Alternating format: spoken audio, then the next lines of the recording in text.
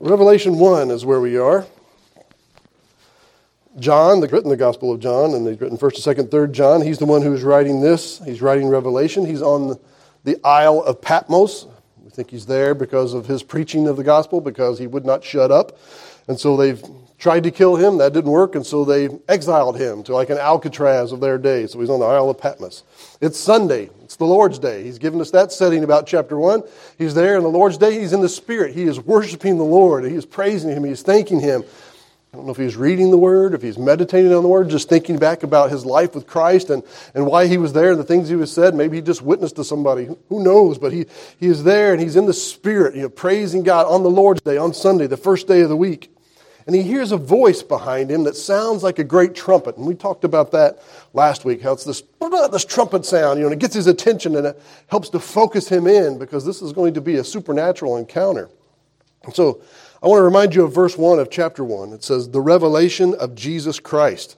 That's what this book is. It is revealing Christ to us. It is showing us Him in a way we've not seen Him before. We are going to have a description of Jesus Christ, the only physical description of Jesus Christ given to us in the Bible here this morning that we'll get through. And I'll remind you that when we're there. And so Jesus is going to show us Himself as He really is. We have little images in our mind. We have paintings and pictures and sculptures and things. But at one time I'd heard in history, I believe they think it was the woman with the issue of blood. She was wealthy and she had commissioned a statue of Jesus to be made. But the Romans ground it to powder and made the residents drink it. And so the only one we'd have an image of Jesus Christ was ground to powder, probably for our own good. People have probably been worshiping it or anything else. They kissed the toe off a statue of Peter. So who knows what they would have done with something like that. And so for guard protection, God got rid of that. And so let's read and see what John says as he hears this trumpet and he turns around. He has this encounter and he sees this. And so we're going to pick up at verse 12. And we'll read through the end of the chapter. So Revelation 1, verse 12. And I turned to see the voice that spake with me. And being turned, I saw 7 golden candlesticks. And in the midst of the 7 candlesticks, one like unto the Son of Man, clothed with the garment down to the foot, and girt about the paps with a golden girdle. His head and his hair were white like wool, as white as snow, and his eyes were as a flaming fire. And his feet like unto fine brass, as if burned in a furnace, and his voice as the sound of many waters. And he had in his right hand 7 stars, and out of his mouth went a sharp 2-edged sword, and his countenance was as the sun as it shineth in his strength. And when I saw him, I fell at his feet as dead. And he laid his right hand upon me, saying unto me, Fear not, I am the first and the last. I am he that liveth and was dead, and behold, I am alive forevermore. Amen. And he had the keys of hell and of death. Write the things which thou hast seen, and the things which are, and the things which shall be hereafter. The mystery of the 7 stars which thou seest in my right hand, and the 7 golden candlesticks. The 7 stars are the angels of the 7 churches, and the 7 candlesticks which thou sawest are the 7 churches. And that's how the chapter ends. And so it's quite an encounter. Yeah, I don't know what I was thinking I'd get through all that, but I won't. And so we'll get through part of it. And that's a lot. But to start out with, who did he see? When he turns around, he sees someone. Who was it? He's given us a description. He tells us some things. It was Jesus, right? He describes himself to us. He tells us who he is. He uses words that he's already used before in this chapter. Matter of fact, he says, I am, in verse 18, he says, I am he that liveth and was dead. And behold, I am alive forevermore. Well, there's only one person who's resurrected, never to die again, and that was Jesus Christ. So he uses a descriptor of himself, of the resurrection. This is me. And then he talks about, Fear not, I'm the first and last at the end of verse 17. He said that 3 times now already. In verse 11, he used that to describe himself. In verse 18, he said he was that. And so now we know for sure this is him. John is looking at him. Now John knows, because John's not recognizing the Jesus that he saw on the earth. He's not recognizing the Jesus that he watched ascend on the Mount of Olives. This isn't the one that he was at the Last Supper with. This one, he looks different. He's transformed. He is there. And just to give a little peek ahead to next week, John had seen him in a transfigured state before, for a second, and so now we're seeing this where we're understanding the miracle where Jesus veiled his deity when he held back this glory and this gleamingness that made John drive to his feet as if he's a dead man. And so Jesus Christ had held that back in the humility of being a man on the earth, and so he sees him, and he sees him for who he is. And so yes, this is Jesus Christ, and so that's key to know who that is. It's going to make it easier as we go back and understand the things that we're looking back. And so Let's go back and start with the encounter and look at it as it happened. So, verse 12, he says, "And I turned to see a voice that spake with me, and being turned, I saw 7 golden candlesticks." And so he's on Patmos. There's a trumpet voice that goes, and I think, again, that is to help him focus. Blocks out the Isle of Patmos, because when John turns around, he doesn't see the Aegean Sea, or he doesn't see scrub bushes. I don't know which way he was facing. All of a sudden, he sees these 7 golden candlesticks. He's transported to somewhere else. He's no longer on the Isle of Patmos. He might be there physically, but where he is looking and what he has seen, he has now been transported. And I think that trumpet is to help focus him in, to block out the rest. And now he sees, and as he turns around, he looks at these 7 golden candlesticks. And so that's what he sees. And in the middle of them is Jesus. That's what verse 13 says. "In the midst of the 7 candlesticks was one like unto the Son of Man." And so Jesus is in the midst of them, because we've said that the person that he sees is Jesus. And so these 7 candlesticks, and Jesus is there. Now, the reason why a lot of people avoid the book of Revelation is because it uses a lot of imagery. It's one of the reasons why I like it. I use a lot of imagery in my mind, how I think and say things, but it's imagery for a purpose. I think of this as a primer. You think of an elementary school primer or primer, something that is teaching you, A is for apple, that kind of thing. This is instruction for us for the rest of the book. He is introducing us on how to interpret this book and how we are to go about it. And so he's giving us this example here at the beginning. And so he's using this primer, an early reader, a legend on a map. I think about a map, in the bottom corner you have a legend that tells you what things on the map are, like a blue squiggly line. I wonder what that is. Oh, it's a river. So you have a key down here that tells you what these different images mean. That's what this is. And he's teaching us how to use the key, how to use the legend, so that when we go through the rest of this book, we're not like, I don't know what's going on. There's a lot of crazy images. No, we're going to be able to read it because we understand the rest of the Bible, and it's going to drive us through that.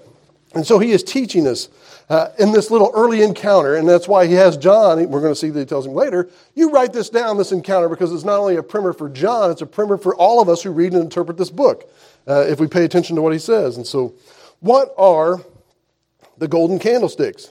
This is new. We've not seen it before. I can't go and search my Bible and say, where are the golden candlesticks? They are not there. There are menorahs, and there are things that are used in the temple, but there's not a candlestick in that way. This is something new. So the primer teaches us if it's something new, Jesus is going to tell us what it is. Verse 20, he tells us. At the end of verse 20, he says, "The 7 candlesticks which thou sawest are the 7 churches." I don't have to wonder. We don't have to debate. It's not like, I wonder what those mean. Jesus tells us what those mean. Those represent the church. And so when we see these candlesticks and that Jesus is the midst of, that's the church. And so we don't have to wonder about it. Verse 12 tells us, "And I turned to see the voice that spake with me, and being turned, I saw 7 golden candlesticks." So verse 20, like I said, tells us that those are the church. Verse 11 tells us the names of those churches. It's Ephesus, Smyrna, Pergamos, Thyatira, Sardis, Philadelphia, and Laodicea. Now we're speaking in the context. Now we know what we're talking about. Jesus is in the middle of 7 churches. The 7 churches are these 7 churches in Asia. We know their names. And, because we know the rest of the book, he's going to write 7 letters to them in the next 2 chapters. And so he's getting this use and in the context of what is going on and what is happening and where we are in the timeline on things. Verse 13 tells us that Jesus is in the midst of the 7 candlesticks, so he's there. Here the Bible's already or the book of Revelation is already doing what it's going to do. Here we just read it, and you can just read it by that and just think, okay, I can picture this picture. There's 7 golden candlesticks, and Jesus is in the middle of them. I can picture that. But is that all? It's there. Matthew 18 says, "Where 2 or more are gathered together, in my name, there I am with them in the midst of them." He's told us that in advance. He says, where 2 or more gathered together, when you get together and you have a church service, and you get together just to talk about me, to honor me, and whether it be on the Lord's Day, or whether it be on a Wednesday, or whether it be any other time during the week, he says, I'm in the middle of that. Here we literally see that as John turns around. Where's Jesus? He's in the middle of the churches when churches are gathered together to talk about them. We have the scripture being fulfilled, and John has seen that what Jesus has said in the past is being enacted here and now. And, pretty cool, he's right here and now. We are gathered together in his name, discussing him, discussing his word. Christ is in the midst of us. And we have a holy audience that is here with us. I think that's pretty awesome. So this primer is teaching us, the legend or the key is telling us that this book will drive us to the rest of the book. If I'm not going to tell you the answer right here and now, that means I've told you about this before. You should know your Bible well enough to go. And if we don't know our Bible well enough, go read it and pay attention. We live in a day and age where it's easy to search. Now, when I first started teaching, I taught a young adults class for a good while, young couples and young people right out of, probably out of college or even out of high school, the kind of way it was broken down. And I would have to spend time searching up these words. I'd be like, oh, I wonder what that means or how it's going to go. So I had a big, thick book called a Strong's Concordance. I still have two back in my office. And I'd have to go and look and try to find that verse and go look it down. And man, where was it that he said? And it took a lot more time and it took a lot more effort and energy to find, like if I was going to look up the midst, I'm like, that's a pretty weird word. And so I'd try to think of a weird word in that verse. And so I'd look up midst. I'd go find it. It'd tell me the Greek word. I'd go look at the Greek word. And then it would tell me every time that word was used. And to give you a little smidge of a part of that verse so you could find it and track it down. There was no Google. There was no internet. There was no Bible program. I did progress forward. My mom and dad got me a thing called the Franklin Bible. It was a little thing like this. It had a keypad on it. It was about that square. And it had a little LED screen. And I could type first few parts of a verse, and it would help me go and search those verses out. And so I would take that with me to work. I'd carry it around everywhere, and I'd search it a little bit, and it would help me in that way. And it's a lot easier now. I have Blue Letter Bible on my phone. I used to have to go to the internet, find the Blue Letter Bible, search it in there, first wait for the dial-up, and then hope we had internet for 5 minutes, and be like, hey, the page is loading. I go get me a bowl of cereal. Come back, and I might be able to search something today. And if I was on there for 5 or 6 minutes, there's the Blue Letter Bible right there. Free app. Go use it. You can search every word. You can word search everything. You have commentaries. You can see where every word is used. There's all kinds of lessons on there. There's teachings. There's commentaries. There's ones you can listen to, videos you can watch, and it's all free. And so it is out there. It's a great resource that I recommend, the Blue Letter Bible. That makes things so much easier. And so, it was hard. But this drives us to it. And so even when we might not know it, now we have this tool that we can say, oh, where does he say that? Or that sounds like a phrase maybe I've heard before. You could type that in and it'll help you find those verses, and then you begin to make those pieces come together. I can remember sitting at my dining room table, because I'm goofy me, and I was literally almost imagine myself putting on my fedora and hearing that dun dun dun dun dun dun. I felt like Indiana Jones digging into an ancient tomb, unlocking secrets of the past. That's what this is. We have an ancient document given to us from God. Or maybe I was Nicolas Cage on National Treasure, and I'm seeking through, finding the clues as they lead through there, because the Bible tells us he does that. He's left us trails. He's driving us into the rest of this, and it is just as neat as finding a pair of glasses in a brick wall. This is eye-opening, that shows us these things and begin to see it all lay out together. That is exciting. This is a treasure hunt. And the Bible even tells us that God has concealed things, and it is the wisdom of kings to find them out. He wants us to search, to dig deeper, and to find these links and these chains and spend time thinking about it and discussing it. And so he's doing that. And so here I think about Jesus in the midst of the candlesticks. He said he would be in the midst of the church, and so that confirms what we've heard in the gospel. So we are thinking right. We are interpreting this right. Jesus is in the midst of the church. He told us he would be. He is. We sense it. We feel it. And here John tells us, I see it. Jesus is in the middle of the church. So the candlesticks is new. And so he tells us. Like I said, in the temple there were menorahs, but it was one lampstand that had 7 branches. So this is unique, and it was different. So they had the one branch, they had to fill it full of oil. The oil would come to the top. That was what was lit. The lampstand didn't give light. The fire gives light, but it was the one that supported it. It held the oil. It put it out there and shined forth. The same thing with these candlesticks, or you can call them lampstands, or how they're often used. There's 7 of them. These are 7 separate ones, 7 different of them. And that's pretty telling too. Because in the Old Testament, God worked through one agent, Israel. He had one place where you met to worship him, the temple. There was one source, one way. If you wanted to meet with him, you had to come, and you had to meet at the door, and you met with a priest, and the priest would go before him and do all that. It was a long, complicated process, and we've talked about that at length here. It's different now. There's not one place.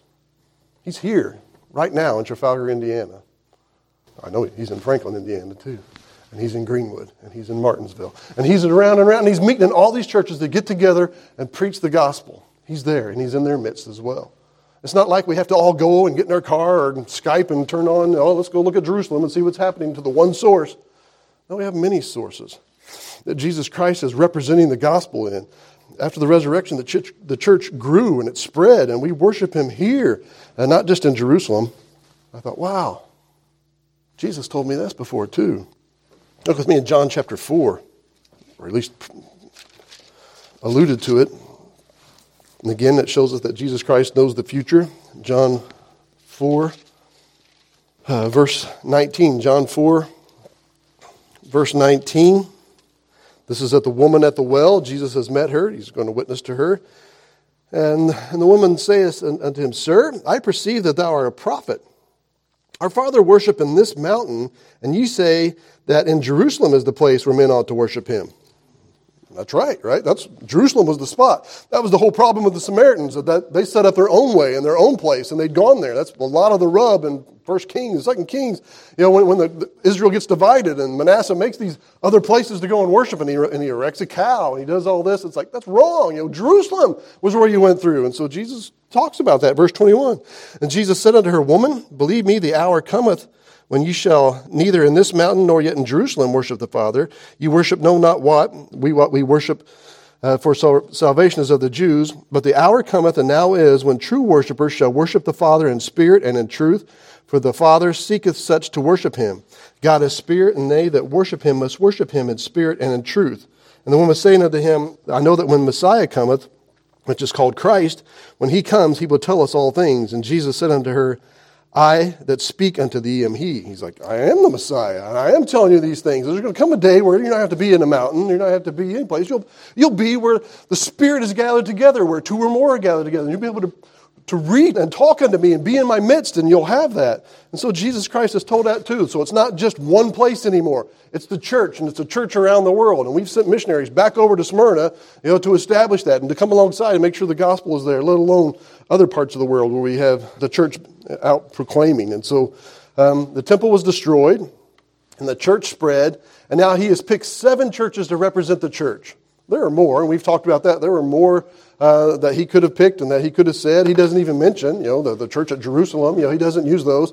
He goes, I'm going to use these 7 to represent the church. And so that's what it is. It's a representation. But it means he's here, which is, I think, awesome.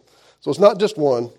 It's not just like, this is the only church that has the gospel. If anybody really wants to be saved, they have to be here. Broad is the way, but few that find it. And you're the only few because you found this church and we're here and I'm the only messenger. Sometimes that kind of gets conveyed. That's not the case. There's a real spirit of that. And I'm going to plug RU again because we get to see it fleshed out in that. There's people that come and we say, you need to follow up at church. And it's called RU2, and it basically gets them into Sunday school to get them into church on a daily basis. And we're like, you can come here to Cornerstone. You can go to fellowship. There's a Beech Grove Baptist. If you're in Franklin, there are churches in Franklin. Go. And then we have a sign-up sheet, let us know, did you go to Sunday school? I would love to have them here. I want them to be in church. We want them to be in church. We want to be grounded where it's convenient, where it's going to be easy for them, and a fellowship of believers they get along with. That is it, because the gospel is out there. I'm not worried about me and Brian's numbers. I'm worried about the Lord and his numbers and what's going on, that he has true disciples that are pleasing him, worshiping him in spirit and truth. So we get behind that. Here, church going? Good. That is there. And so we're encouraging that. And so the gospel, we don't have just a corner on the gospel. We have this corner, and so we're here and we preach the gospel. So it's not just our church, not just our state, it's not just our country. It's Christ works around the world. And so he is in the midst of all that. On this morning, who knows how many churches he's in, but that's pretty cool to think of the omniscience of God. And so not just one place is right. The gospel is preached globally. And so this tells us who we are too. We are not the light. Jesus is the light. John 8:12 says that, I am the light of the world. John 9:5 says that, I am the light of the world. John 12:46 says, I am come a light into the world, that whosoever believeth on me shall not abide in darkness. See, we are to be shining that light. We are to be spreading that light. We are to be showing people the light. We are to lift him up. We are to glorify him, just like a candlestick or a lampstand would work, is that you put the light on top of it. It makes it easier. It makes you see it better. You ever had a house that didn't have a light in it? It just had outlets around, and you go in and there's a light switch, but there's no light in the center of the room. And so, you go in there, it's just dark until you put a light, and it might be on the counter, but a light that has a light on top sure does light the room a lot better, when it comes down that way. It's usually, something you have to buy to stick in there to make it work. Yeah, but when you have the light on top, boy, it sheds that light and shines down. It lights it up good. And so usually you want to lift it up when the power goes out. My wife has a good supply of candles and lights and lanterns. We have them around in case, so we have ready access to them if I haven't wandered off with them and stuck them someplace, which guilty as charged. But we usually have them, and we put one on the kitchen table. And we might sit around because now, we can't look at our phones. We just look at our hands and stare at each other. No, but you have the light in the middle. Light's a lot different, isn't it? But if you can get a little bit higher, but it's a fire, so you can't have it too high. And so, but if the higher you have the light, the better it goes. And there's a hook that I can hang a little electric light on, and it lights the room a lot better. We can see a lot better. So this is a lampstand, and so it's not sitting on the table, it's on the floor. It's lifted up, so people can see it. And so we want to shine the light of the gospel. We want to convey the light into the darkness. Christ shines through us. We are to illuminate the darkness that has engulfed the darkness of humanity. We want to be the light that shines in that darkness, that shows them that there's hope, that there's a way, that Jesus Christ can do that. Now look at Matthew 5. That should sound familiar to us too. So Matthew 5. Matthew 5 verse 14. Jesus says, "Ye are the light of the world. A city that is set on a hill cannot be hid. Neither do men light a candle and put it under a bushel, but on a candlestick, and it giveth light unto all that are in the house. Let your light so shine before men that they may see your good works and glorify your Father which is in heaven." That's us. We're to light that light and let it shine. We're not to put it under a bushel. No, we teach that to our kids, right? This little light of mine, I'm going to let it shine. I'm not going to let Satan put it out. We as adults would fight for it as hard as those kids, garden it. And they're not going to let him it out. And they're not going to make him sit on a tack or whatever else we make him do. We're going to keep that light shining. We don't want to get in the way of the light. Well, look who I am and what I'm doing. And we put all of our needs and all our wants in front of it to where the light is hard to see. No, we want to keep it there shining. We want nothing to get in the way. If anything, we might try to think of something that makes the light brighter. We want to put reflectors around it. We are those reflectors. We are the shiny surface that should be illuminating and expanding and putting that light and pushing it out there.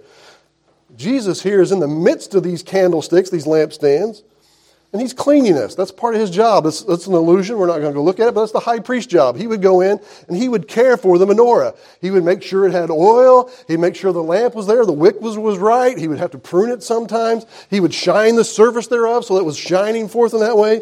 Jesus Christ is in the middle of us, and he is wiping away the dirt and the grime that we get on us that gets in the way of our reflecting the light. He is here to polish us, to shine us. Sometimes he has to prune us a little bit. I got to get rid of that. That wick's not working quite so good. We have to die to ourselves, and we let him trim that off of us. He wants us to shine. He wants us to shine brightly. He wants us to reflect him, to show him, and to show him into the world. And so we come here to hear his word, to read it, and he washes us. Look at Ephesians 5. So just a short little statement, but man, it sure brings a lot of back to it when you start driving you back to the rest of the Bible. Ephesians 5, verse 25, tells us about his love for the church. Matter of fact, you can almost picture him in the midst of the candlesticks taking care of it here. So Ephesians 5, verse 25 says, "Husbands, love your wives, even as Christ also loved the church." There's our example, husbands. "As Christ loved the church and gave himself for it, that he might sanctify and cleanse it with the washing of the water of the word." And so he is here. He is sanctifying us. He's making us to be that useful vessel. He's cleaning it. He's washing it. And he does that with his word. That's why we come and we read his word. It cleanses us. It shows us our guiltiness. It gets us to confess our sins. And if we confess our sins, he is faithful and just to forgive us our sins. And so he washes us and he cleans us. And why? Verse 27. "That he might present it to himself a glorious church, not having spot or wrinkle or any such thing, but that it should be holy and without blemish." And so he says, he wants us to be righteous. He wants us to be pure. He wants us to be for our good and for his glory. So we shine him forth. And so we're to do that. So Jesus is doing the work of the high priest in the church. He is tending the lamps. He is taking care of the candlesticks.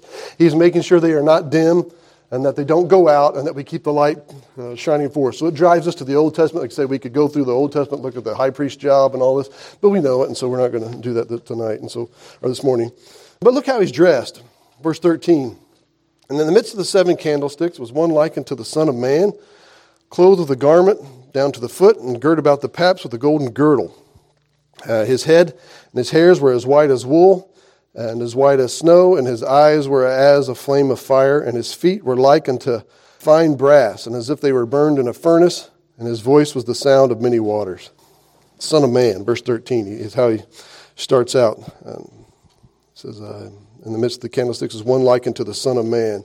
This is one of Jesus' favorite descriptors to describe himself. He used it of himself 81 times in the gospel. 81 times. So if he was going to describe himself, he'd usually say, the Son of Man. This is one that he liked to use. And he was using that during the gospel period to drive them back to its original source. Its original source was in the book of Daniel. So he is telling people, go look at Daniel and see who the Son of Man is. He is telling us now, one, go look, I claim to be the Son of Man. And then we should go back to the ultimate source, which is Daniel. Let's turn there, Daniel chapter 7. We were just in Daniel not that long ago on Wednesday nights. So Daniel, just in front of Hosea, chapter 7, is where Jesus takes this phrase from. It was a descriptor of him, and so he's reminding people, this is who I am. So Daniel 7, we'll read verse 13 and 14. Daniel 7:13 says, and I saw in the night vision, and behold, one like unto the Son of Man. That's where we get it. Come with the clouds of heaven. We've already seen that in chapter 1 here already, that he comes in the clouds. And he came to the Ancient of Days and brought him near before him. Verse 14. And there was given him dominion and glory and a kingdom that all people, nations, and languages should serve him.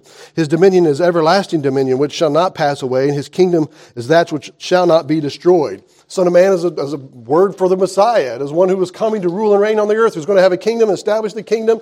It is God's man, the Messiah, who comes and does this. But while we're here, I also want us to read verse 9, because it'll get us ready for the other verses here in Revelation. So Daniel 7 verse 9 says, and I behold, till the thrones were cast down, and the Ancient of Days did sit. Now pay attention. Whose garment was as white as snow, that the hair on his head was like pure wool. His throne was like the fiery flame, and his wheels of a burning brass. A fiery stream issued and came forth from before him. Thousands ministered unto him, and 10,000 times 10,000 stood before him. And the judgment was set, and the books were opened. And so this is a descriptor, too, that is used for us here in Revelation 1. Revelation 1, verse 13 through 15 cover all that. There's a lot of info in there. And like I said, this is the only physical description that we were ever given of Jesus Christ, other than maybe in Isaiah when it said his visage was marred before any other man, that when he was crucified, he was beaten to such a pulp that you would hardly even recognize him. And so as we see this descriptor, verse 13, it says that he's the Son of Man. He's clothed with a garment down to the foot. That means something to us. You know, we're like, yeah, we generally wear all that, but it was different for them. This is kind of a priestly type of garment it is described. It also shows status. A working man had a shorter garment on because he's moving. You know, he's got to keep active. He's got to work. He's got to move. He's got to run. If you got something long on, I'll take ladies' advice on this. I imagine, it's harder to walk in a long skirt. I can help my wife enough. As she's walking, you look for a better place. She can't. She's on the ice, you got to help them, because they can't spread their leg, because they're going to skirt. They're going to fall down, and then I look stupid. So it's harder. So this is a thing of status. This is not somebody who's having to be out running around working. This is a guy who can be deliberate and slow in his movement, who is methodical in his steps, who is there thinking about what he is doing while he was doing it. So I think of a priest in the temple who's not rushing what he is doing. He's taking slow steps as he moves around. He's in a garment that kind of helps remind him of that. You're not going to be fast about this. It's not like, come in, I got to put the bread in. And I don't want to do that. He's going to be thoughtful about what he's doing. He's going to be taking deliberate steps. He's there. He's empowered and control. In this sense, he is representing the people. Christ is doing all that. Our Lord knows what he is doing. He is not in a rush. He is in control of every step as we watch things move and as we watch things go. I like the Left Behind books. I think Gerald's probably about the only one who likes them more than me. But I was just going through one again this week, and I was thinking how it holds up. I was like going through the first book, and then how it also doesn't hold up. Because there's a lot of things that they talk about and what the world and what it was. And I can remember as those books came out thinking that, man, this is it. You could see it any moment, any time. And I think about our day today, and I think we are 10 times worse. It is way worse. It is way later. It uses abortion in this book and talks about the stand of the country in abortion. We are way worse. Late-term abortion to the point where we're talking about infanticide, to where people, when we say in the President's State of the Union address, said, we don't want to do this. We don't want to kill a baby after it's been born. And half of the place stood and clapped, said, yes, we are for that. And half of the place said, no, we want that. Shocking. If that didn't make a gasp come out of the world, didn't make you sick at your stomach to say, that's who you are and what you stand for, infanticide, that's horrible. That's so much darker. In the book, it's about a reporter who goes around to find the truth, digs hard, and will do nothing, and will stop at nothing to proclaim the truth. Our media is nothing about truth. It's all about agenda. And who's going to be what and how they can sway what you're going to think. It's a totally different world in which we live in. That they talk about things that are going on in Israel that might be happening, that Israel is there and things were moving. We have them dedicated the altar to the temple, planning on doing a Passover sacrifice this Passover. We are so much further down the line. We are on the cusp. And so it kind of woke me up to the urgency of what is going on. Our world has progressed. And when you kind of go back to an older thing like that, it talks about fax machines and cell phones and stuff a little bit differently. They still had answering machines. That it's a little bit different in that way too, but it's like, man, we have moved and we have moved darker and we have moved deeper in that way. And it is scary. But God is in control. He is moving through every step. And we are to be that lampstand, that light that is shining forth. It says that he's girded about with a golden girdle. Think better sash. I like that word better than girdle. But it's a sash. And so it's a symbol of strength and authority. Only those in the ancient world wore a sash in this way. It was, again, workers were loose-fitting. This was something else that confined them that kind of showed that he had power and authority. The priest would have a sash that had some golden fibers woven into it, showing their power and authority that they had. Jesus is all gold. That shows that he is the ultimate power and the ultimate authority. And so he's the one all in control. So these are explained to us in the Old Testament. Again, they've already been there. And so that's why when we get to these, Jesus isn't like, well, let me tell you about my girdle. Let me tell you about this. It's in the Old Testament. That's why this is the legend. I'll tell you about something new. Other things you go look in the Old Testament, I've already mentioned these. And so it's driving us back. And we've looked at several verses this morning that it's taken us back to. Verse 14 says, his head was on his hairs were white like wool and white as snow. We saw that in Daniel 7, right? That he has that, the Ancient of Days that was on the throne. It shows that one, his long-termness, that he's the Ancient of Days. Shows wisdom, conveys that. The lighter your hair, the smarter you are. I just added that because I'm gray-headed.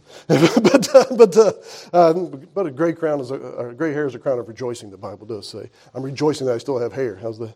But the Old Testament has, the hair is about that. Again, Daniel 7, he's the Ancient of Days. He's the everlasting one. He's the one who's lived long time and so is represented here by this white hair.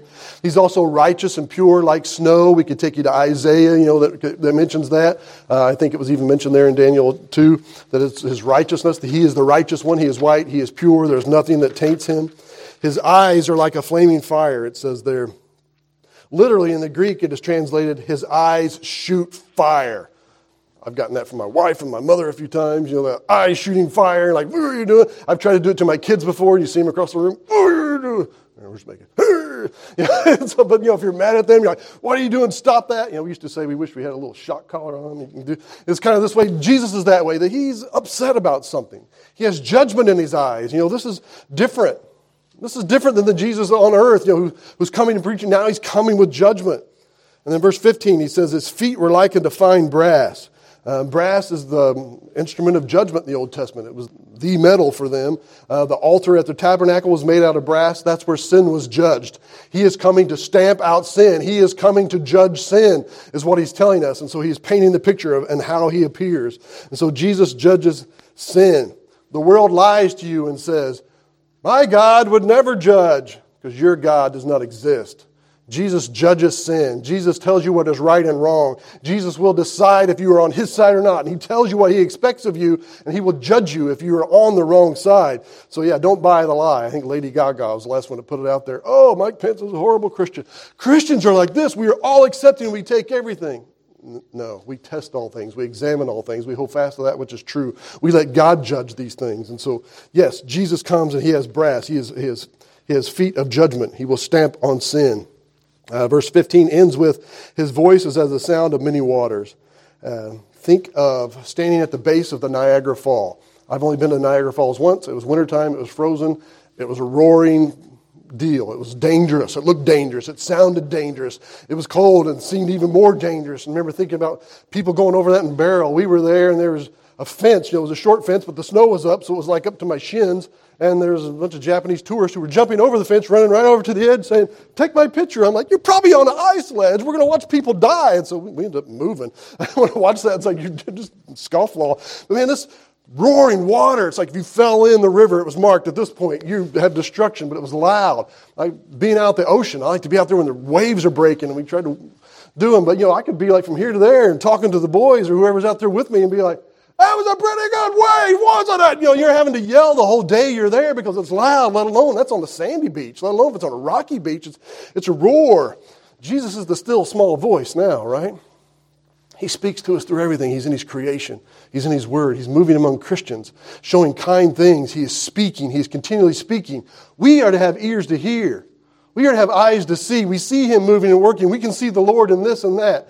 I'll share Dave's testimony. Dave said he'd been wanting to talk to the marshal in Nineveh, is that what it was, and couldn't get a hold of him. The road was flooded. He couldn't leave for work that day. Who's blocking the road? The marshal. Captive audience. So David is able to talk to them. God's in charge. God is moving. God is behind all these things. God is working. We see that not as a man, I missed work. That's an opportunity to talk to this guy about RU and what's going on. They can plug people in to be a channel for that. We have eyes to see and we are to see. That's why we have a chart back here with axe head moments where God steps up and does things for us because we are seeing, we are noticing God moving and working. The world doesn't see that, but one day He's not going to be a small voice anymore. At the end of this book, He is a roaring river. He is a roaring waterfall. He is a crashing sea that as He says it, everyone hears it. He drowns out everything else. It is Him and Him alone that we are listening to. And that is what this book is about. It progresses as it goes.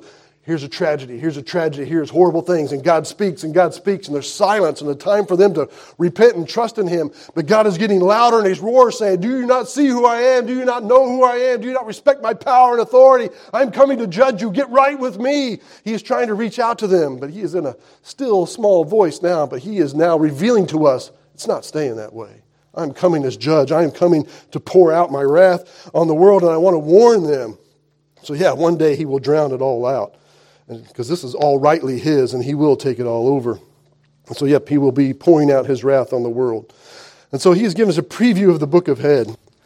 Are you ready to meet that Christ with the feet for judgment, with the eyes shooting fire as He looks at us? As the voice that's like a water that you cannot drown out and say that, I didn't hear you, I didn't know what you were saying, I didn't know you were leading me in that. He's going to say it so strong and so clear. We are to turn our heart to be sensitive to Him. That's why we gather together, and in the midst of this candlestick where Christ is here with us this morning, we read the Word so that He peels back the layers of our flesh and it makes us sensitive. We want to stay sensitive. We don't want to be calloused. We want to be sensitive to the prompting of the Spirit so that we are guilty and convicted about the least little things. So we want to be right with Him so that we can stay close with Him so that when judgment comes, it's not a great judgment. It is like, you've dealt with that in your life. Well done, thou good and faithful servant. Enter thou into the joy of the Lord. Are you ready to meet Him? That's what this book is about. Are you ready to meet Him? Do you know Him? Do you know His Word? Do you know what He's doing? Do you sense Him in the world? Do you see Him in the church today? Is He cleaning on you this morning? Is He having to trim maybe part of your wick?